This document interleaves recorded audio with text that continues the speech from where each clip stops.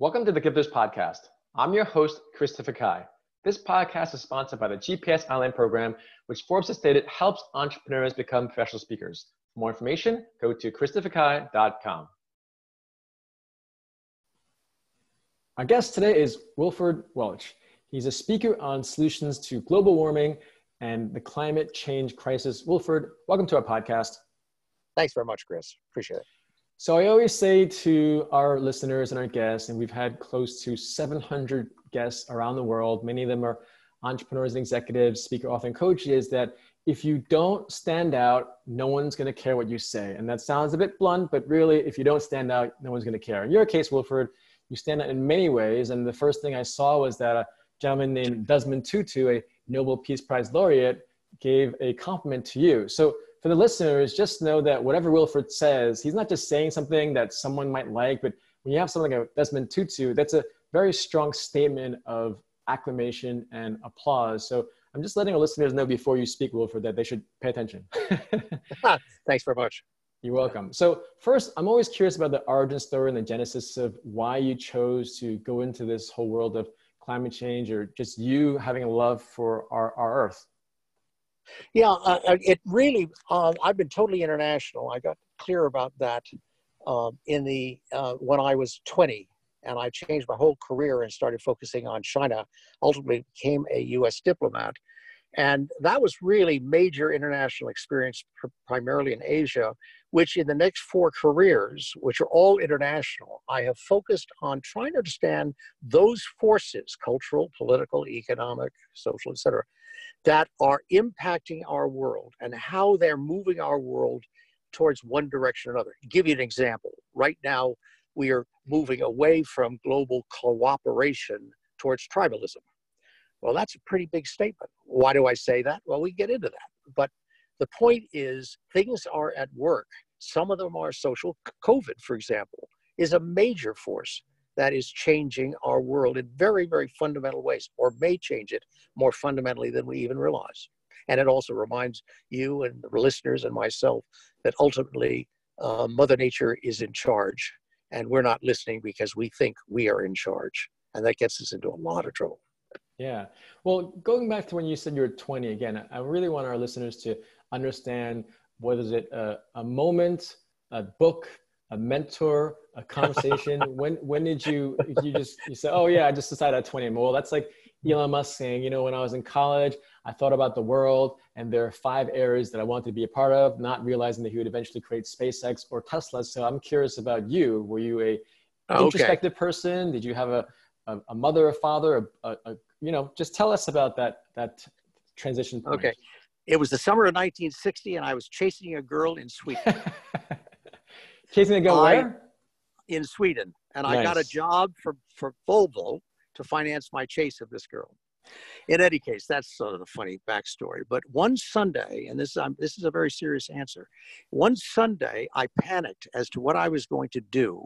I was just by myself when I graduated from university. And I wrote down on a piece of paper, what are the major events internationally that are going to occur during my most productive years that I can hook my star to? And I sat and I looked at that piece of paper and I reflected, and immediately within 2 minutes came up, there had to be reconciliation between the communist People's Republic of China that had just become communist 11 years before and the United States. So we've broken diplomatic relations, largest country in the world by population, largest country in the world by economic power, and we had to be able to communicate. So the second thing that popped up to my mind was that Senator McCarthy, who you remember, accused everybody in the diplomatic service of giving China away. As a stupid statement, but it was catchy. And I then said, there has to be a new group of Americans that can play a role in our diplomatic reconciliation with China. I went to Hong Kong, taught in a refugee college for 2 years to do that. I went to Berkeley, University of California, Berkeley, to study Chinese law for those 3 years. And then Bill Bundy, who was in the Johnson administration as the top of Asia, then asked me to become his assistant. And then the new Assistant Secretary of State under the Nixon administration, Marshall Green, ambassador, asked me to stay on. And then I played a bit of a role in our reconciliation move towards China.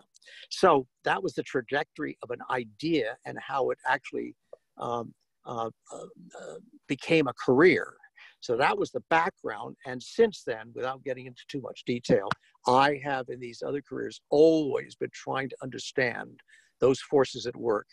And 20 years ago, I got clear that the major forces were driving us towards one, a lack of sustainability. That is 7.7 billion people on a planet that can hold comfortably about 3 billion, the way we behave at least.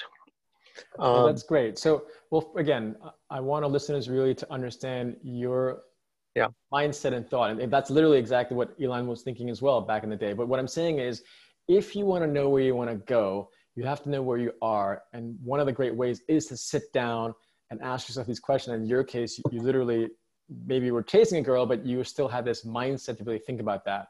Now, that being said, we live in a world that, yes, there's 7.6 billion people, and I'll play the contrarian because let's say I drove cross country one time from New York to California for 6 days. I was there half day each time, and I'm like, I didn't see any overpopulation. So talk to us about, again, if I'm a contrarian point of view, when you say this overpopulation, I hear what you're saying, I hear what I read, but I also know what I see with my own eyes.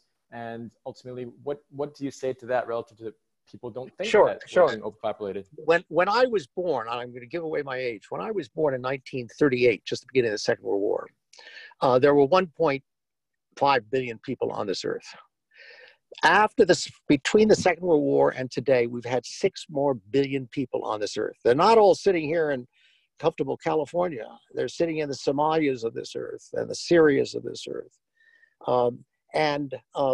While the population growth in the developed countries has stopped or actually getting smaller as it is in Japan, it is booming still in many of these other countries that want to have as their social security a lot of children that can take care of them when they get older. Mm-hmm. So, I mean, that's one of the reasons. There are many reasons. But the fact is that we now, with 7.7, we theoretically, technically have the capacity to support all of those people. But in reality, the way we behave, that's not going to happen. And with global warming and climate change coming down us like a freight train, and we're not paying attention, there are a lot of climate refugees who are going to die. And the reason they are going to die is because of the sustainability challenge, in part, because sustainability, as I'm defining it, is resources available to support a population that is now 7.6 or 7.7 billion people. And when you have climate change encroaching, you're going to find real challenges for those people in Southeast Africa, the Somalias, the Ethiopias, etc., the Middle East, and South India that are going to be hit the hardest by this. But climate change is also going to wreak havoc. I'm switching subjects on you because of sea level rise as well as temperature rise. But that's the population answer in a nutshell. Yeah. Well, what can we do individually? Because some people might not still believe in climate change and some people do. And so what specific suggestions do you have for all of us? Because like I said, in the last just 3 months, we've had 24,000 listens. So let's say in the next 3 months, we have 24,000 more people listening to you. Wilford, what would you want to say to our audience? And this podcast will be left on there forever. So what might you say that we can each do each day to potentially just save our planet? Okay, well, the first thing you can do is get educated on the issues and be open-minded to different ideas. There's only really 9% of the deniers in the United States that really, if I talk to them, they will say, I don't want to hear you. I had a blog. Only 9%? I thought there's 62 million people who voted for Trump. Just speaking from an American standpoint. Yeah, I had a blog yesterday on my website, wilfordwelch.com, and it was talking about the shift in America. And the fact is, there are now 52% of the American people who are either alarmed or concerned about global warming and climate change. And the number of people who are deniers is small, but they're fierce. and they have no interest in listening. And I'm not trying to be critical of them. Yeah. I'm just saying they have a closed mindset about the science that is absolutely clear as to what is going on. As a matter of fact, it's so clear that it's very obvious what's going to happen between now and 2050.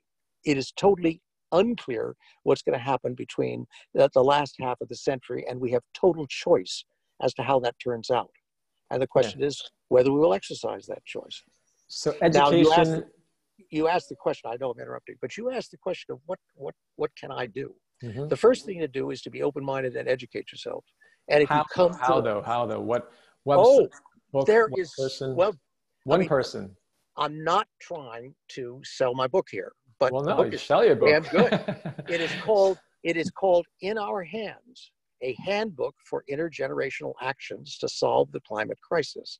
It is the shortest book I could write in 4 years. I got it down for about 500 pages to something you can read in 2 hours and a half, because people have the attention span of gnats at the moment. Okay, so let's give it to them in a way that is understandable, clear, and it has 180 references at the back. So if you're interested in climate refugees, go to that. If you're interested in system change in terms of our economic system, go to that.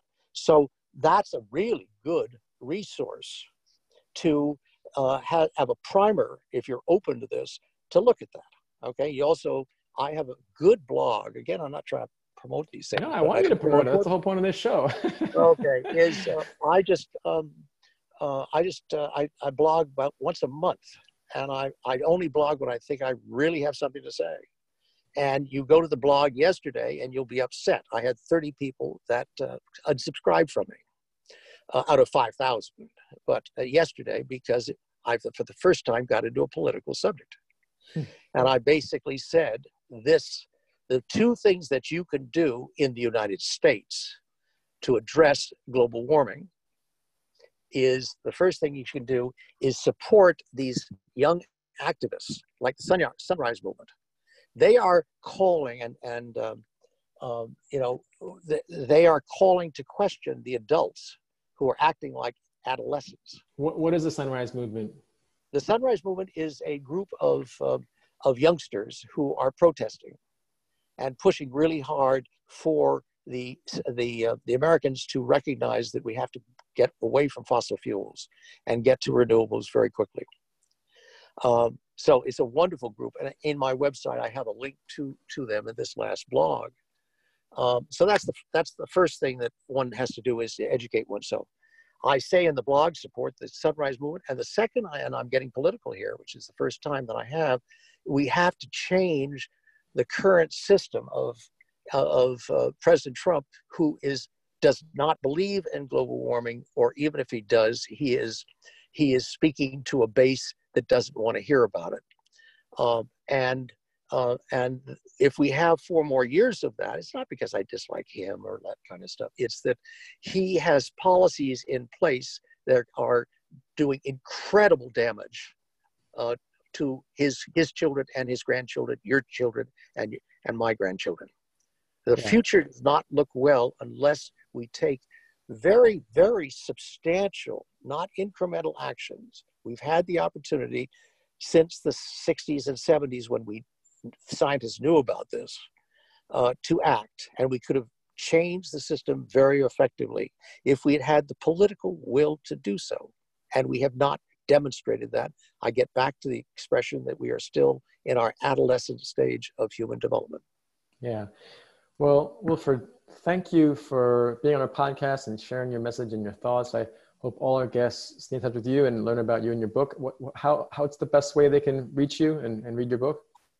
Well, the best thing to do is to go to www.wilfordwelch.com, and it's right there.